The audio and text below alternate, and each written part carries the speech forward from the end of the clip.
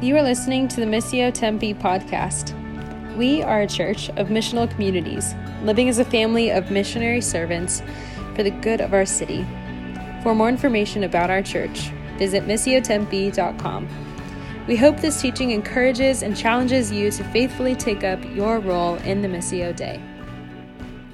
For the last couple of weeks, we have been journeying through the Gospels, particularly the Gospel of Matthew. We went from the Old Testament all throughout the first part of this year to starting on August 1st into the Gospel accounts, into the Gospel of Matthew, seeing the genealogy of Jesus as He is the Messiah, the son of David, the son of Abraham. He's the true Israel that's going to fulfill all that Israel was supposed to do. And then last week, we saw Jesus' baptism in the wilderness. We saw Jesus was baptized and He came out of the water and said this, and God said to Jesus, "This is my Son whom I love, with Him I'm well pleased." And now because we are in Christ, it says in Romans 8:1, we also hear those words from the Father. That is awesome. Thank you over there, whoever said that. Thanks, Roth. That wasn't about my sermon, but that's awesome. That worked out really well timing-wise.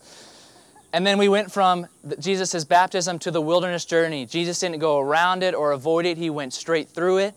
He came out victorious. He's setting the pattern of Israel. He calls 12 disciples to Himself shortly after, which leads us to today. And there's a missing ingredient. There's something missing so far in the story. A couple of weeks ago during our prayer time after the gathering, which we'll pray again after this gathering if you want to join us for a few minutes, Ben Ide said something that has stuck with me the last 2 weeks. He prayed for us as a congregation. He prayed that we would experience both the logic of the gospel and the power of the gospel. The logic and the power. And the last couple weeks we've seen the logic of who Jesus is and what He's about. What He's trying to do as the true Israel to bless the nations that was promised long ago. But we haven't yet seen the power of the gospel. The power. And that will change today because we're going to go from the Gospel of Matthew and we're going to jump over to the Gospel of John and we're going to look at Jesus' first miracle at the wedding at Cana. So if you have a Bible, I want you to turn to John chapter 2.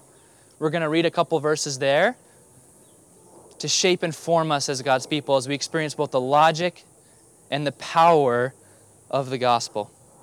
John chapter 2. Let me pray as we read from God's Word. John chapter 2, verse 1. That's where we're going to be. Holy Spirit, would you illuminate your Word? That Jesus would come alive to us and He would be robed before us today as we get to hear from Him. God, would this passage and this story that happened thousands of years ago shape us today to be a more faithful, present, missionary people in our cities, to experience both the logic of the gospel, how it makes sense, and this is the true story of the world, but also the power that you have the power, God, to heal, to redeem and restore, to do marvelous things in our midst. And so, God, would we see your power today displayed through this wedding at Cana, through your Son, Jesus Christ. And would that power come upon us through the Spirit. And in Jesus' name, amen. John 2, verse 1. It says, "On the third day, a wedding took place at Cana in Galilee. Jesus' mother was there. And Jesus and His disciples had also been invited to the wedding. When the wine was gone, Jesus' mother said to Him, 'They have no more wine.'" Verse 4, "Woman." Man, this is a hard word to translate. This is a really interesting thing. This word is used nowhere else in Greek literature in this context, in how the original language and the original writing. It's a really unique word. So it could be ma'am, maybe. Ma'am, woman. Don't think of it as derogatory, but rather just Jesus addressing His mother in a unique way. "Ma'am, why do you involve me?" Jesus replied, My hour has not yet come." Verse 5, His mother said to the servants, "Do whatever He tells you." Verse 6, nearby stood 6 stone water jars, the kind used by the Jews for ceremonial washing, each holding from 20 to 30 gallons.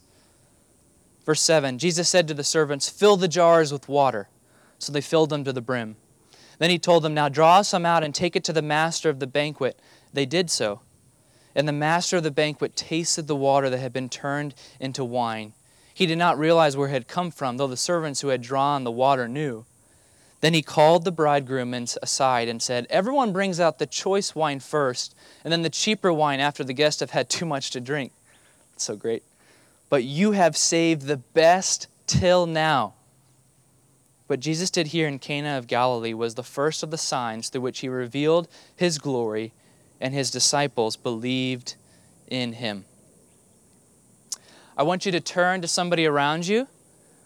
What's a particular phrase or character in the story that grabs your attention as we see the power of the gospel displayed through Jesus' first miracle? What grabs you? What is Jesus maybe trying to get your attention with in this story? Turn to somebody around you. Ready, set, go. Hopefully something has grabbed your attention. Don't underestimate even the power of a phrase or a character, as this is a living story in many ways that is seeking to shape and form you and me just as much as it was supposed to shape and form that first audience that listened to it. As we look at this story, I want to give you just four simple insights to what Jesus is doing in this story. The first one is right away. It says that there was no more wine. Most stories, narratives, especially in the Gospels, follow the simple pattern. You have a setting, you have a conflict, you have some sorts of rising action, you have a climax, and then you have a resolution. This story is no different. The conflict enters right away. There's no more wine. Weddings back in the day would go on for 7 days, which is pretty cool. And if you were to run out of wine during the wedding, it would be one of the most shameful things that could happen. It would bring shame to your family.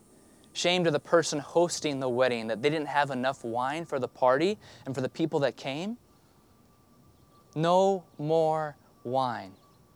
My simple question for you this morning to start is, where in many ways have you run out? Just like there's no more wine, where have you run out? Where you feel empty, maybe embarrassed, shameful. You feel like you've come to the end of yourself. I've been thinking about the last 18 months in light of us being in this global pandemic and all of the disruption and then the starting and stopping that goes back and forth all the time. The anxiety and fear.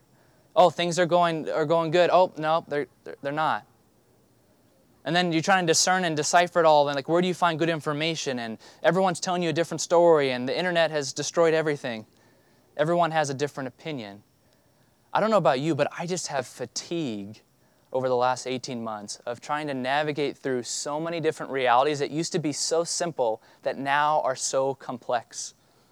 And the reality is the next 18 months, it won't be a surprise for there to be more and more burnout and fallout and fatigue and tiredness as we've tried to navigate through something that people haven't navigated through in close to 100 years. Where have you run out? The beauty in being able to name where that is, and the space in your heart and in your life, is it gives an opportunity for Jesus to show up and enter in like he does in this story. Here's the second thing I want you to notice. And Jonathan said it back here a couple other days. It's really interesting. Jesus says, my hour hasn't come. And then his mother just says to the servants, do whatever he tells you. Of this whole story, that phrase has stuck with me for the last couple of weeks. Do whatever he tells you. If you've bought a house before, you hire an inspector to come in and basically diagnose all of the problems of the house. I remember when we bought our first house in East Mesa, the inspector found things that I didn't even know existed. Like, their role is not to fix or to solve anything, but just to diagnose all the potential problems that you're going to face if you buy this house. We live in a culture that is so good at diagnosing and then deconstructing the problems that we face. I just read a book recently that talked about the problems of the modern vision of the self. And it's 300 pages of all this philosophy and insights. It's amazing. And it gives 1 page of solutions or maybe posture of what we do next. That's the culture we live in. Obsessed with diagnosing, deconstructing, but then doing nothing in response. Here's my hope for us as a congregation. Is yes, we need to do the hard work of diagnosing and deconstructing and seeing what's wrong and tracking our family of origin and seeing the stories, the competing narratives that we live in our world. But what would we be known? My hope would be that we would be known as a people that trust and obey. Simple obedience, that we would do whatever He tells us to do. That simple obedience and response in our culture is a countercultural act in a culture that just wants to diagnose and deconstruct. That we would be a people that, yes, do that hard work, but we would take obedience seriously. We would do whatever He tells us to do. Man, what would it look like for us in our city to be known as people that get to work at the problems at hand, that are empowered by the Spirit, that have been sent out, but we would do the basic, simple things of what it means to be a faithful presence in people's lives. Megan Visser, our Missio Kids deacon, she's been working on a reflection guide to think through some of the habits and practices that you've formed over the last 6 months around the blessed rhythms: bless, listen, eat, speak, and Sabbath. So we're going to put together a reflection guide and have you as a family or as an individual reflect on what are the habits that you've formed over the last 6 months or so. So we're going to diagnose. But then we're going to invite you as a family, as an individual, to practice a new habit, to start a new pattern, a new rhythm, a simple act of obedience. And those blessed rhythms are really helpful. What would it look like to practice a rhythm of blessing, listening, eating, speaking, or Sabbathing regularly? To be a people of obedience that do whatever He tells us to do. Would you turn to the person next to you real quick and share, as you think about those simple rhythms, which of those rhythms, like, hey, I want to grow over the next 6 months in blessing, in listening, in eating regularly with others, in speaking good news to others, in Sabbathing, developing a rhythm of rest, not just a whole month of rest in July, but an ongoing pattern. Which rhythm, just real quick, which one sticks out to you, and share that with the person next to you.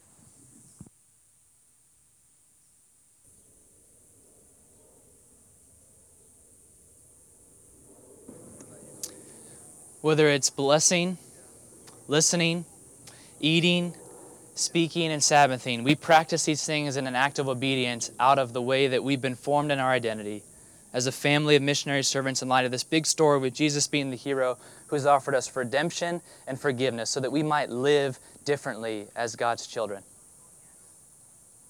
So whatever the rhythm is, my encouragement would be to take small steps of obedience, deliberate choices of obedience in the months to come.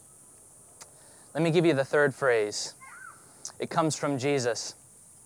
He says simply, fill the jars. Fill the jars. And He's about to make wine. Maybe this is an invitation for us as we walk in obedience to do the simple work of filling the jars as Jesus makes the wine. He does something with our simple obedience. Let me give you a picture of maybe what that looks like right now in our community. We have 2 missional communities that are gathered around a shower ministry. That every month they put together a space. They create a space at Church of the Desert in Scottsdale so that men and women that are experiencing homelessness might come and receive a hot shower. They might have healthy relationship. They might be helped transition from homelessness to housing and jobs. In that space, Jesus, we will fill the jars. You make the wine. We have an MC that's kind of in 2 different worlds right now. One world, caring for people through Care Portal, that is helping usually young moms or needy families get basic needs met. That it goes through this online platform and it connects them with a church, and this church then steps forward to provide for basic needs, maybe often on the verge of foster care or losing their kids, so that we can step in that way. Jesus, we will fill the jars. You make the wine. We have also a group of people in that MC that are around a park, Hudson Park particularly, where there's some experiencing homelessness that hang out around there. There's young families. There's people in and out of that park all the time. They have a splash pad that's awesome and a playground. And they're trying to be a faithful presence there so that people might encounter good news through our community. Jesus, we will fill the jars. You make the wine. We have another community gathered around a homeless ministry here that the city puts on in Tempe called iHelp. And once a month we try to make this banquet meal where we get to share it with some friends experiencing homelessness and share the meal together and have relationship and see men and women transition from, again, homelessness to affordable housing and jobs. Just faithful, deliberate presence. Jesus, we will fill the jars. You make the wine. We have a group of people that are gathered around a soccer team in the middle of Phoenix. One of the guys even is going to maybe be an assistant coach this year that's part of that MC. And they're going to be a faithful presence to the soccer team that many of the families are at or below the poverty line, and they're in need of just basic resources. Jesus, we will fill the jars. You make the wine. We have a group of people that are oriented around a gym. They spent all this money to build this giant gym in their backyard so that people could come experience holistic health and be transformed with favor with God and man in wisdom and stature. Holistic health. They call it Project 252. And they're wanting to be a faithful presence so that men and women and children in that neighborhood and beyond might encounter Jesus through their community of working out. Jesus, we will fill the jars. You make the wine. All of us, you've been sent into neighborhoods, vocations and jobs, workplaces, parenting, whatever it is. You've been given the deliberate, simple, mundane work of showing up day in and day out to be a faithful presence in people's lives, to try to model to them Jesus' life, and then to speak good news into their situations. Jesus, we will fill the jars. You make the wine. Would you fill the jars, my friends, this fall? And expect Jesus to be able to do a miraculous work of taking that water and making it wine. I want to invite the worship team up to the front. Stephanie and Ryan that are serving communion, I'd like to invite you guys as well. As I share this last phrase, I want you to see from this passage. Jesus says, or the host of the banquet says, you saved the best for last. You saved the best for last. All throughout the Scripture in the Old Testament, as we've been journeying month to month, the picture has really been of a wedding. The kingdom as a wedding banquet, a feast. That one day the Messiah would come back and he would call his bride, the church, back to himself. And they would celebrate for all of eternity the amazing things that God had done. And not only just for their relationship, but their relationship would be oriented towards the world for the sake of others being drawn in. At this wedding that we're going to experience when Jesus returns, not just in the story where he gave us a taste of it, but when he comes back, whenever that might be. At this wedding, the dancing will go on forever and ever, for 10,000 years. At this wedding, the storytelling won't just be like those stupid speeches. Sorry, I maybe used the word stupid. Those foolish speeches that happen at weddings where the best man or the bridesmaid, maid of honor, gets up and gives some silly speech about a story from their child. But it will be story after story of God's redemptive work in their midst. At this wedding, everyone will have a seat of honor and sit at Jesus' table and see him face to face. At this wedding, everyone will experience the moment when the bride walks down the aisle and catches the eyes of the groom. That we'll catch Jesus' eye, and he will be overwhelmed to see us. This is the picture here in the wedding at Cana. It's a foretaste of what is to come. And so as you, in a moment, stand up and come to receive communion, what I want you to think about as this moment, I want you to see it as a rehearsal dinner. The rehearsal that happens before the wedding. That as you come and receive communion, it would be a rehearsal for when Jesus returns once and for all. So would you stand with me? I'm going to read our words that we read each week from 1 Corinthians, and I'm going to have you proclaim the mystery of faith with me.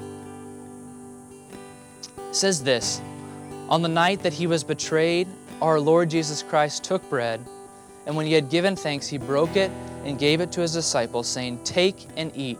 This is my body, which is given for you. Do this in remembrance of me.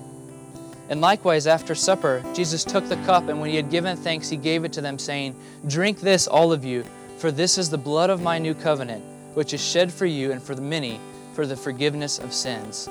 Whenever you drink it, do this in remembrance of me. And it's on your handout, and maybe you've memorized it at this point, but let's recite the mystery of our faith and then come and receive as this rehearsal dinner takes place for the wedding feast that is to come. It's Christ has died, Christ has risen, and Christ will come again. Let's say it together. Christ has died, Christ is risen, and Christ will come again. Please come and receive from him.